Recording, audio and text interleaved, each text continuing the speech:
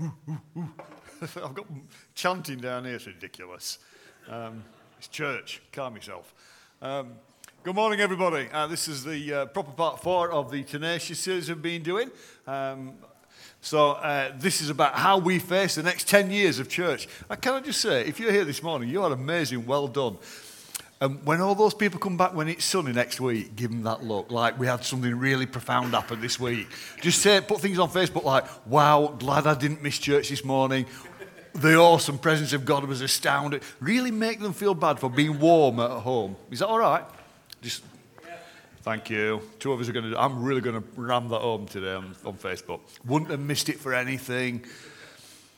Right, we're looking at this series Tenacious. It's about the next 10 years. I called it Tenacious because if you're going to think about church over 10 years, oh my days. Sometimes it's difficult to think about life in the next 10 days, let alone the next 10 years. So we're going to have to be tenacious as we do this. So just a reminder as to where we're going before I get cracking. It's all based around these verses. So do not throw away your confidence. It will be richly rewarded. You need to persevere so that when you have done the will of God, you will receive what he has promised. There's got to be a little bit of emphasis on the will of God this morning because this is all about characters. That's what I want to have a little exploration about a little bit later. But the whole context of that, this sense of persevere, this tenacity, the Greek word uponone, this cheerful, hopeful, enduring consistency. So it's not just slog and misery. There's a hope in it. There's a purpose. There's a vision there. And that's the kind of people we need to be as a church. Enduring, patient, hope-filled. And looking at the decade ahead, where do we begin laying foundations for that? How do we begin laying foundations for the next 10 years? What do you put in place? How do we take hold of the promises of God? Because who likes reading the promises of God? Does anybody like, those like promise verses? Does anybody have like on their phone the promise verses they bring up? So you hit a button and it's the good things that God will do for you. Or you like turning to those certain psalms. Are there certain psalms that tell you all the good things? Am I the only one that does that? The really awkward bits, the bits that tells you that this is going to happen to you and you will be persecuted and bad things. You ignore all, you never read those. Just like the good stuff. Does anybody else just read the good stuff? Apparently it's just me. Okay. How do we take hold of the promises of God? Well, we do it first of all by pursuing the will of God, which is not quite as smooth as just owning the promises of God. We love the promises of God. The will of God is a different story. And I'm going to explore those a little bit because these are about, the promises of God are very much about the gifting and the competencies and the abilities. The will of God is about our character. And that's what I want to explore this morning just a little bit. It's not an easy word to explore in a world where it's all about me and myself and I. We're in a world where the other people's will is less important because it's about me. Put your hand up if you've taken a selfie and you've done that thing where you've said plum. Is it plum that you say? Oh, Sarah, how could you possibly shake your head? What is it you say?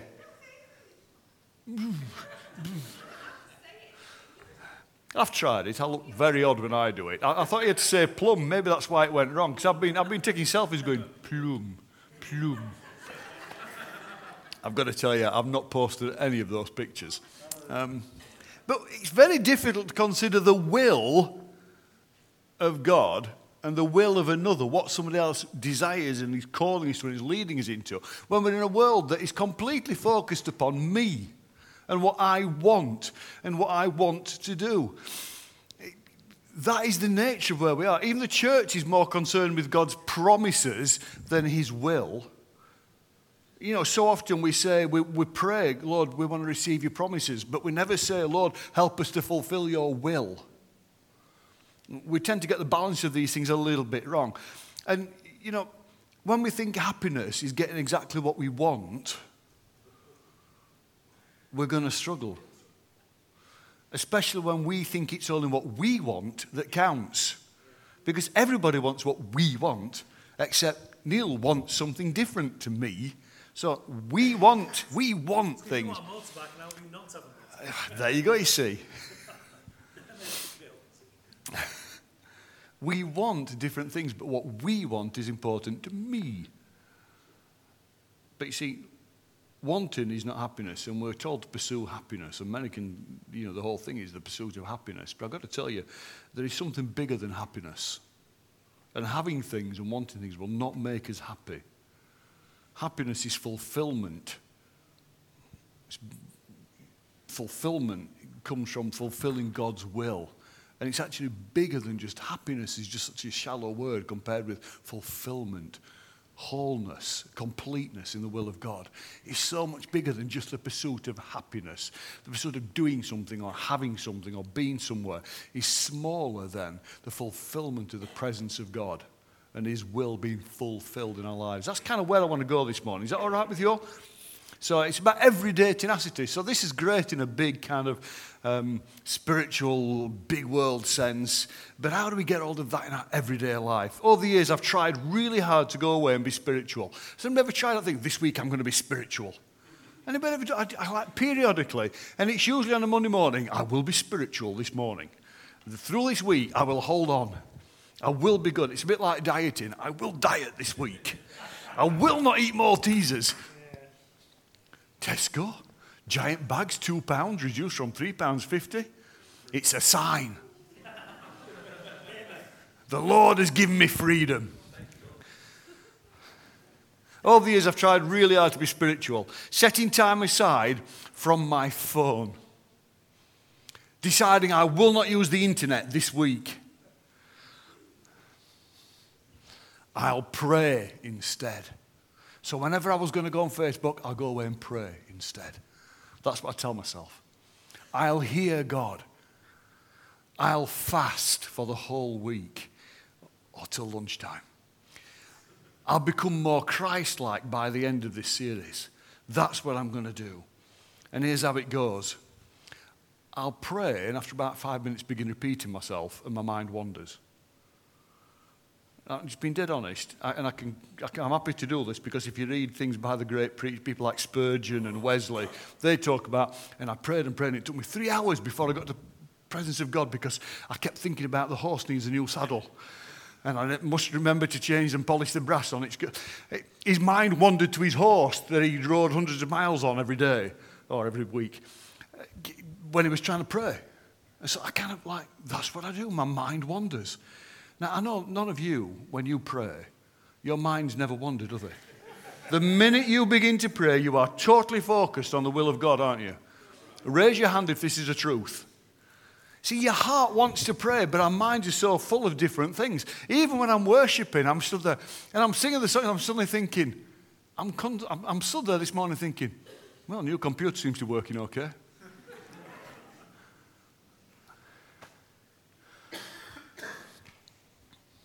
I'll try to hear God, then I realise my mind has wandered. Or worse still, I do what... Can I make fun of you, Neil? Yeah. Excellent. Do you know that? I'll do what Neil was doing when we were having a fantastic prayer meeting. This is a lot of years ago. It wouldn't happen now. And he fell asleep so badly, he snored, jumped back and head-butted the wall. That was the funniest thing in the world. We ended the prayer meeting there. There was no point trying to continue after that because the whole place just erupted.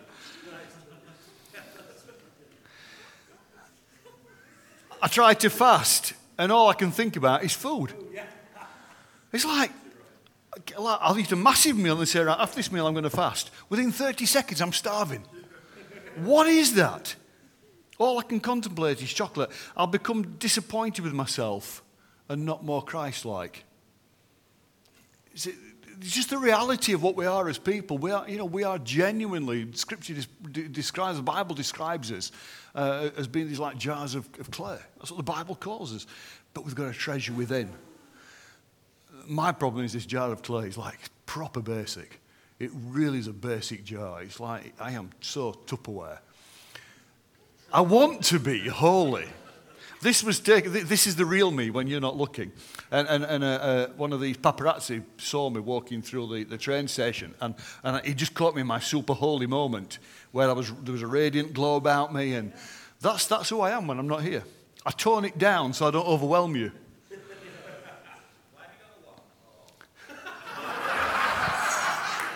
Because I was at Harry Potter, all right. And I forgot to take it off the picture. I may be less than spiritual at that moment. See, that's the reality. You try to be spiritual, and all the time you've got a wand in your hand.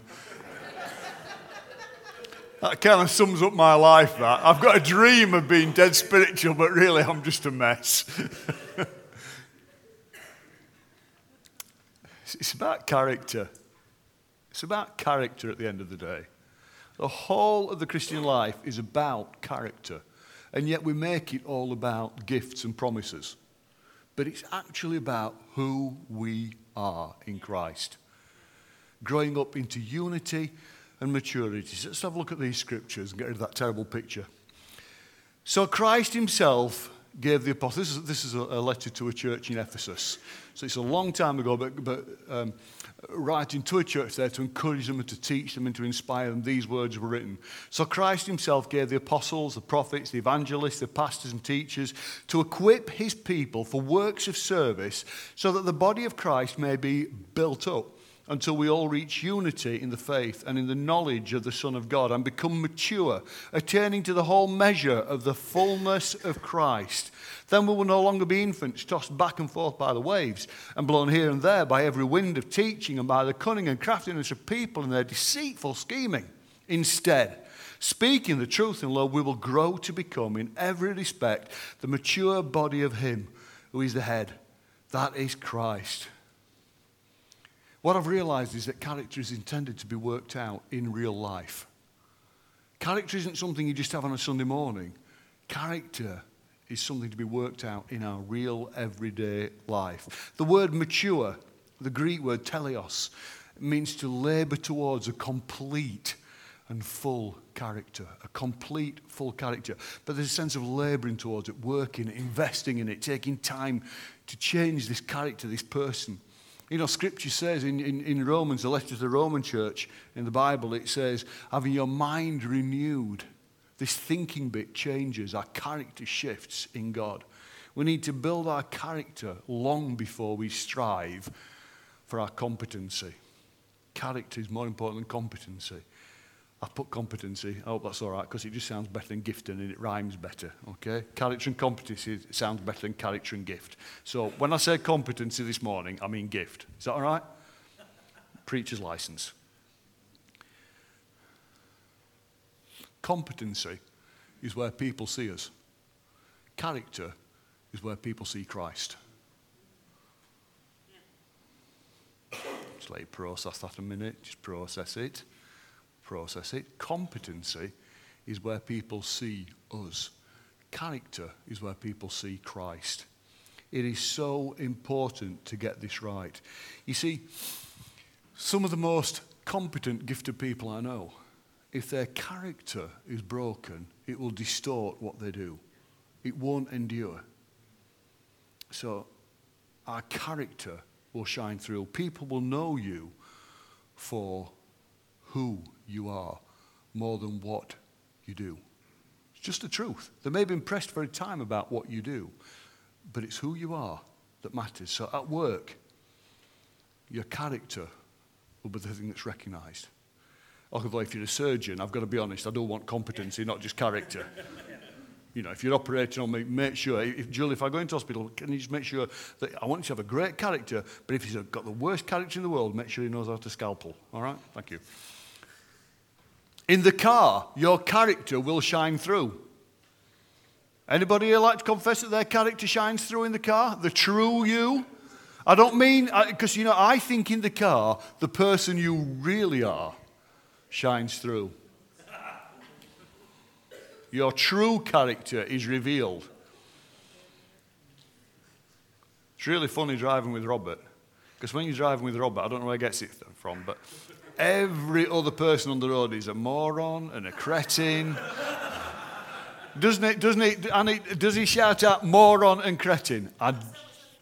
Not so much when the kids are in the car. I mean, I don't know where he gets it from. Maybe I did shout it out when my kids were in the car. It could be learned behaviour. over the garden fence. You know, the truth is on your street, your neighbours will know your character more than your gift. In your parenting, as I've just said, your character more than gift will shine through. You know, there's so many things I could say that up. I am competent at many things. I am genuinely, I'm competent at many things. But I can often fail in those things because of my character. This is not a brag thing. I am good at a lot of things. But the thing that makes them fail so often is the person. Technically, I can do things well. But do I always? No matter how competent I may be, it's my character that determines the delivery of that competence. So, I might have a title and think I'm competent, but the title I may have is hollow if the character isn't solid.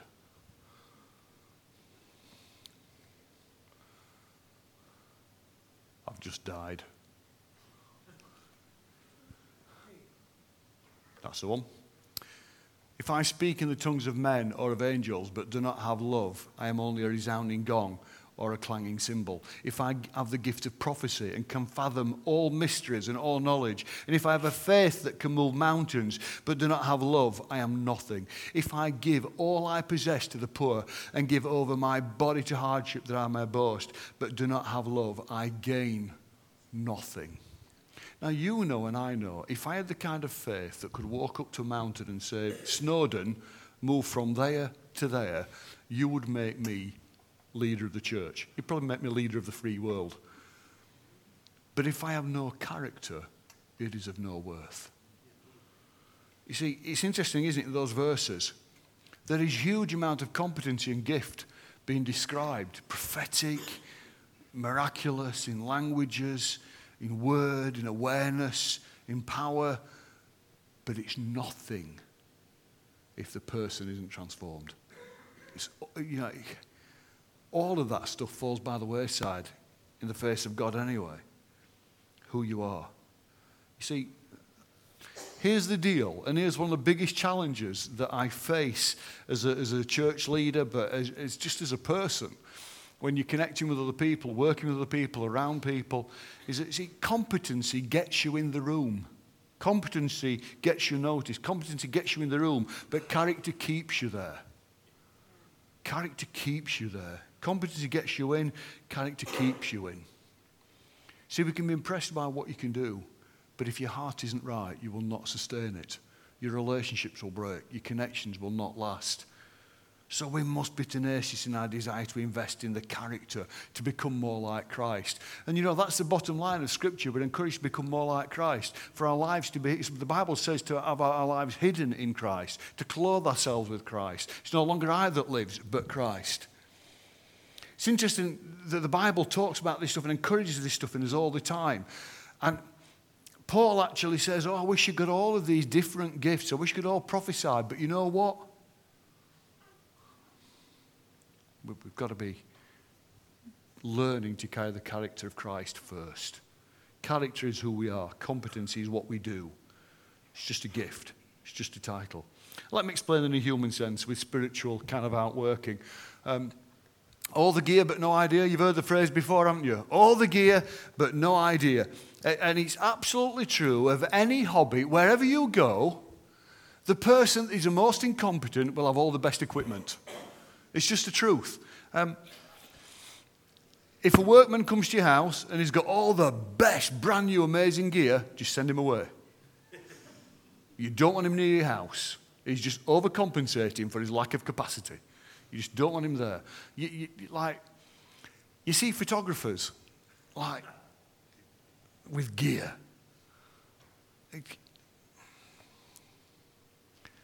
I see runners with these latest running shoes that have been on TV that can make you 4% faster because the pogo sticks fitted in the bottoms of them. You can buy an amazing fast sports car, but it doesn't make you a good driver. You can buy an amazing guitar. You could spend £10,000 on a guitar. Actually, you're a decent guitarist, so, you know, in fairness, you make it sound amazing. But if I buy a £10,000 guitar, it does not make me a great guitarist. It means I own a £10,000 guitar, and I'm probably fairly foolish for buying it. See, it's not about the gift. It's not about the possession. It's about the person. Who are you? You can see it with hobbies and pastimes and interests. Character is everything. You know, right now, me with hobbies, oh my days, I've got hobbies coming out my ears. So right now, the kids bought me for Father's Day last year a model aeroplane, which I'm still building. I am still building it. I have begun 2 paintings, which I am still painting. I've not finished them yet. I've begun restoring a motorbike last year, which I've not finished yet. I've begun decorating the bedroom, which I've not started yet.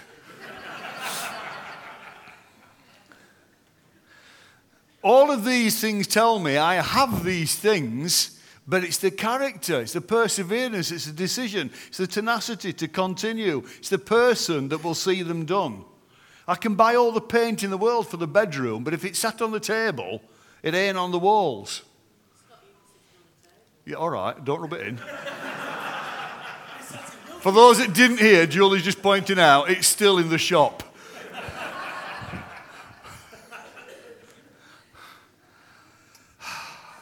If I had a rug, it would have just been pulled. It's true in our walk with God. We have to be tenacious in our pursuit of Christ's character. You know, so often people come to me as one of the church leaders, and I'm sure the other leadership in church and Connect Group leaders find this. Why is this not working in my life? But I've done this and I've done that and I've got this and I've got that and I've been here and I've been there. You know, the bottom line is it's about our walk with Christ. It's about a relationship. It's about my character being conformed to his.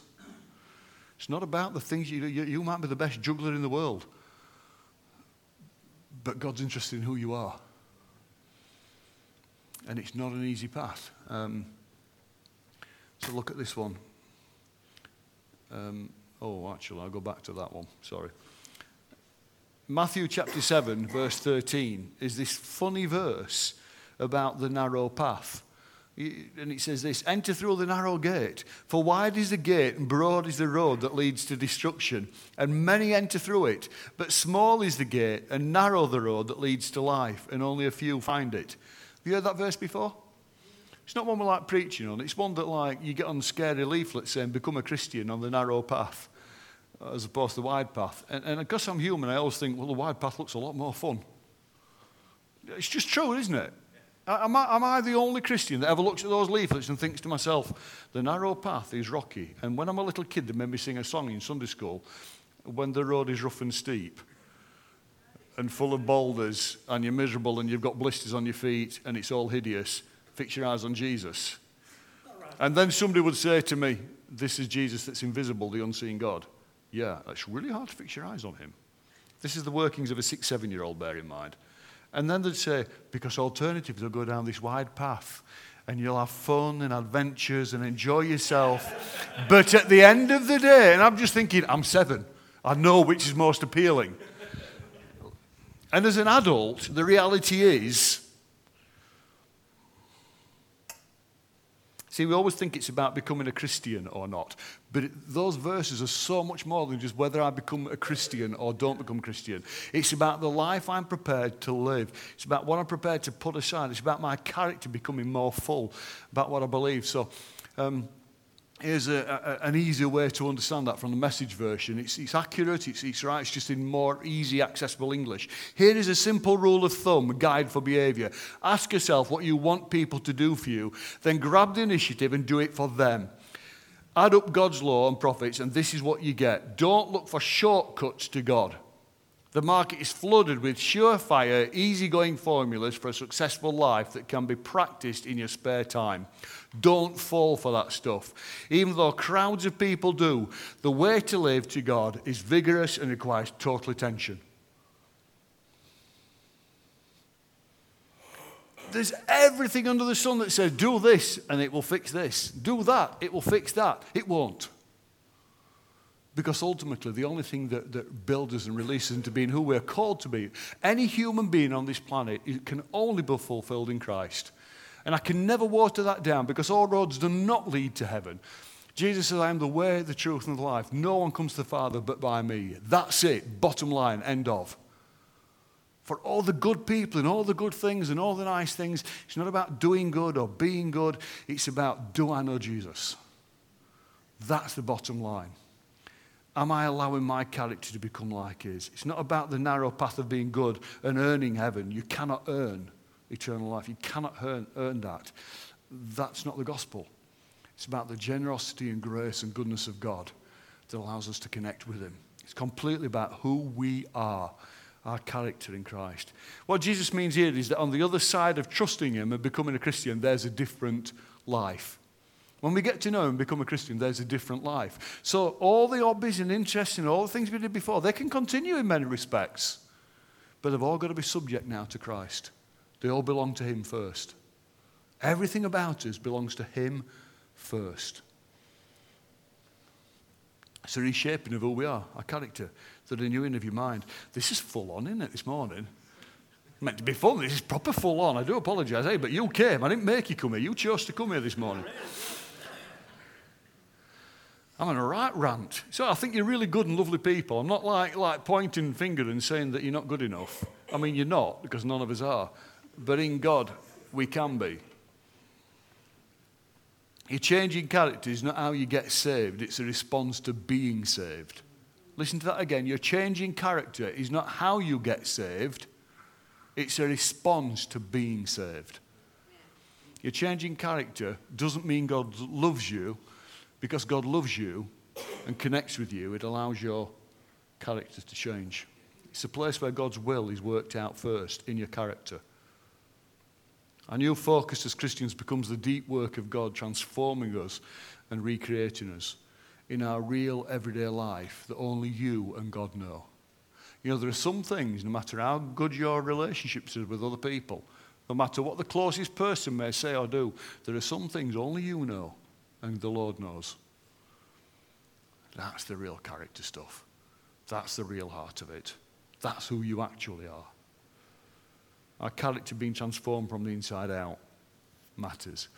So I want to say in the next 10 years, we've got an adventure in this stuff. This is an adventure. It begins. You know, we're right at the start of something exciting, this next 10 years. What could be? If we learn to walk well before God, if we allow to submit what we are as individuals, if we actually give that to God, if that's what we submit to him, if that's how we worship him with what we are, what could the next 10 years be? Where could God take us? What change could that make? What impact could that have? What influence could that have for the good news of who Jesus is? Who might be reached and touched? What salvation might we see? What positive influence for good in the Lord might we have? It's every inch Jesus saying, okay, now you're a follower of mine. We're just beginning the adventure, just getting started. It's a discipleship journey. It's an apprenticeship. And it's not easy, but are you up for it? It's not going to be easy, but are you up for it? That's the narrow path. But you know what? There are some things you do and only a handful of you know what it feels like. And I'm sorry to bang on about this, but you know, like, I'm a fat bloke that runs marathons. But it's a pain training. I've just worked out how many hours of marathon training I'm going to have to do this year to get back into shape, to get the weight off, to get fit enough, to get over the line in a reasonable time. And it's like 10 hours for every hour on the course, minimum, out training, plus gym, plus swimming. It's like shed loads of daft hours. But you know what?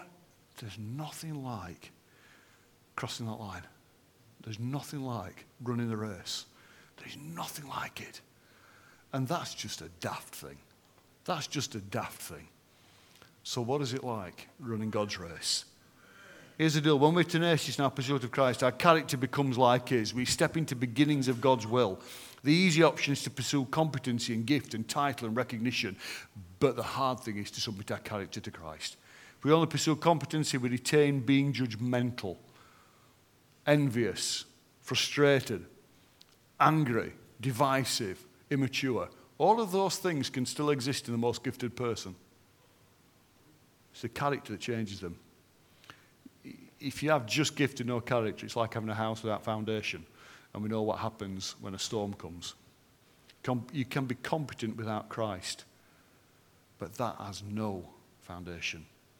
So, I said before, people are tenacious in what they pursue, whether it be for God or against God. People are just generally tenacious about what they hold on to. They can be tenacious about holding on to illness or hurt or anger or love or generosity. We are fundamentally tenacious people.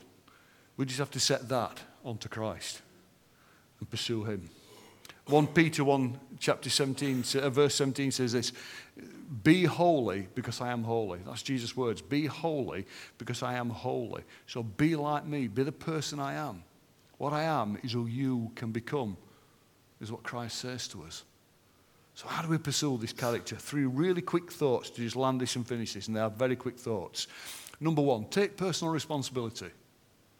Take personal responsibility in your pursuit of your Christ character. Get past blaming your circumstances and situations, even your history or other people. If not, we are saying that all of those things are stronger than the love of God. I can't be like Christ because this happened to me. You know what? The love of God is bigger. The love of God, the cross is sufficient. If we're not saying those things are if we're saying those things are too strong, then we're saying God isn't strong enough. And I know categorically the Lord is enough. Own who you are, own everything you are, and then give it to God. Not be quick, it's a lifetime journey. But we've got to begin. So own the situation, make it personal, but then personally give it to the Lord. Let him own it. You can change job, you can change location, you can change your partner, you can change any aspect of your life, but if you don't change your character, you will change nothing. If you don't surrender who you are to Christ, you will change nothing. You will still compromise. Is that all right? Wow, this is proper full on in your face. Yeah, when I wrote it, I was quite excited. Now I feel like, I'm really facey. Number 2, walk the talk. Walk the talk.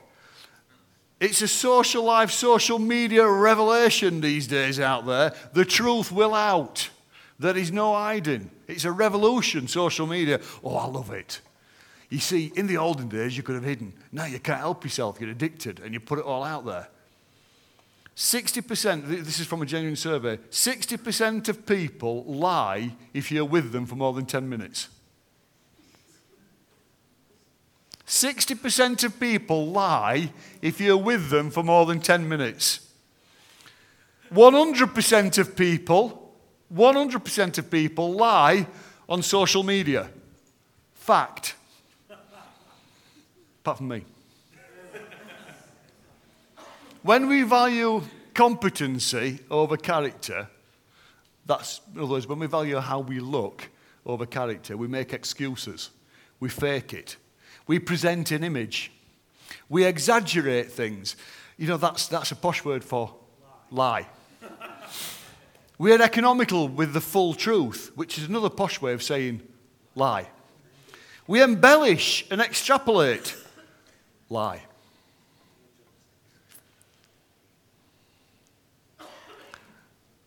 Look, I'm not calling you all liars anymore. I'm calling myself a liar. However, we all exaggerate. We all present an image. We all like to be seen in a certain light, in a certain way. And the truth is, it's not entirely honest, is it? It's different to setting out to hurt people. I get that. A lot of it is about self-preservation, self-protection, and wanting to be loved and wanting to be recognized. Actually, you know what? Just be open and vulnerable. Just be who you genuinely are.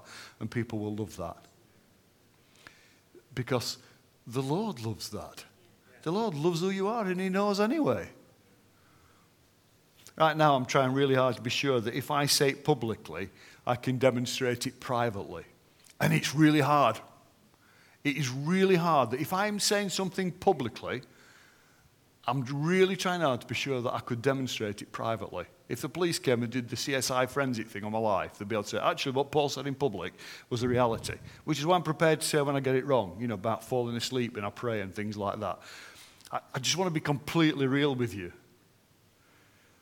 As I'm seeking to do that, I'm so aware of all I'm doing and saying. Just in conversations, I will catch myself and think, ooh, you might need to change the next sentence because that's not entirely accurate, Paul, is it? Not that I'm lying, it's just like you're trying to smooth conversations, you're trying to make it easy, trying to be nice to people, you're trying to be seen in a certain light, and you know what, we all do it all the time. I've never felt a greater need for the Holy Spirit than I do right now. to empower my life for living. Acts 1, chapter 8. But you will receive power when the Holy Spirit comes on you. Dunamis. The word there can be used for an ability, an abundance, a meaning, a might, a miracle, power, violence, or tenacity. A wonderful work in your life. We need the Holy Spirit to be honestly who we actually are. To be open and honest about who we are, we need the Holy Spirit. It's a massive Holy Spirit shifting character that releases our competency in Christ. It allows us to stop justifying ourselves and allows us to receive his justification. Can I just give you that one again? It allows us to stop justifying ourselves and allows us to receive his justification. We've got to learn to live in his justification and stop proving ourselves. We can't prove ourselves. We can only prove Christ. We can only recognize him. That is our authentic living, connecting real people to real God in real life. To do less than that is to make it harder for people to find Jesus. They've got to think they've got to be a certain way, walk a certain way, talk a certain way, look a certain way, otherwise they can't receive Jesus. You know what? Exactly as they are, they can come to him. And then he begins the great work. Third and final thing before the band come back in a moment's time. In fact, you can come back if you want, guys. Take the time. Third thing, take the time. Character is about what goes in and what we choose to do with it. Pray. Read the Bible. Learn. You know, I never hear God. I never feel, well, pray. I can never hear God speaking to me. Read your Bible. Learn. Get near to those who stretch you more than those who just affirm you. I'm going to throw that one at you again. Get near to those that stretch you more than to those who simply affirm you. Oh, I've got to tell you pastorally. The biggest issue I face are people that affirm one another. I'm just going to leave that one floating out there. I'm much more excited by people that stretch and encourage and inspire others rather than those that simply affirm. Never strive for title or position, but for the person you are called to be in Christ. The other stuff is just up to the Lord. Walk well before God, be the person he's calling you to be, and all of the other stuff, the titles and the position and the gifting, all that stuff can follow if it's God's choice. What you're called to do is be like Christ, to serve. Let's intentionally set time aside with God and seek him. Let's set time aside with his people to serve them and to learn from them. Let's be humble so when we are with God's people, we're not there just to tell them what's what, but we're there simply to serve and to love. Let's be Holy Spirit aware of walking the walk on a Monday morning. Because this is all about laying a foundation for 10 years. This is all about laying a foundation. So a little boy that's being carried about at the back who's a tiny baby will soon be a 10-year-old. And we want him to be in an amazing church where he's loved and surrounded by friends. A church that inspires him, where he can see who the Lord is. Where one day it's an Easter Sunday morning we baptize him. How amazing would that be? Let it impact your social media. Dead serious this week. Make a commitment this week that who you are as a Christian will impact your social media comments, your conversation, your encouragement, not condemnation. Speak well of others. Prefer one another. All things the Bible says. Tenacity in those things will lay such a solid foundation that this decade will be transformed by Christ.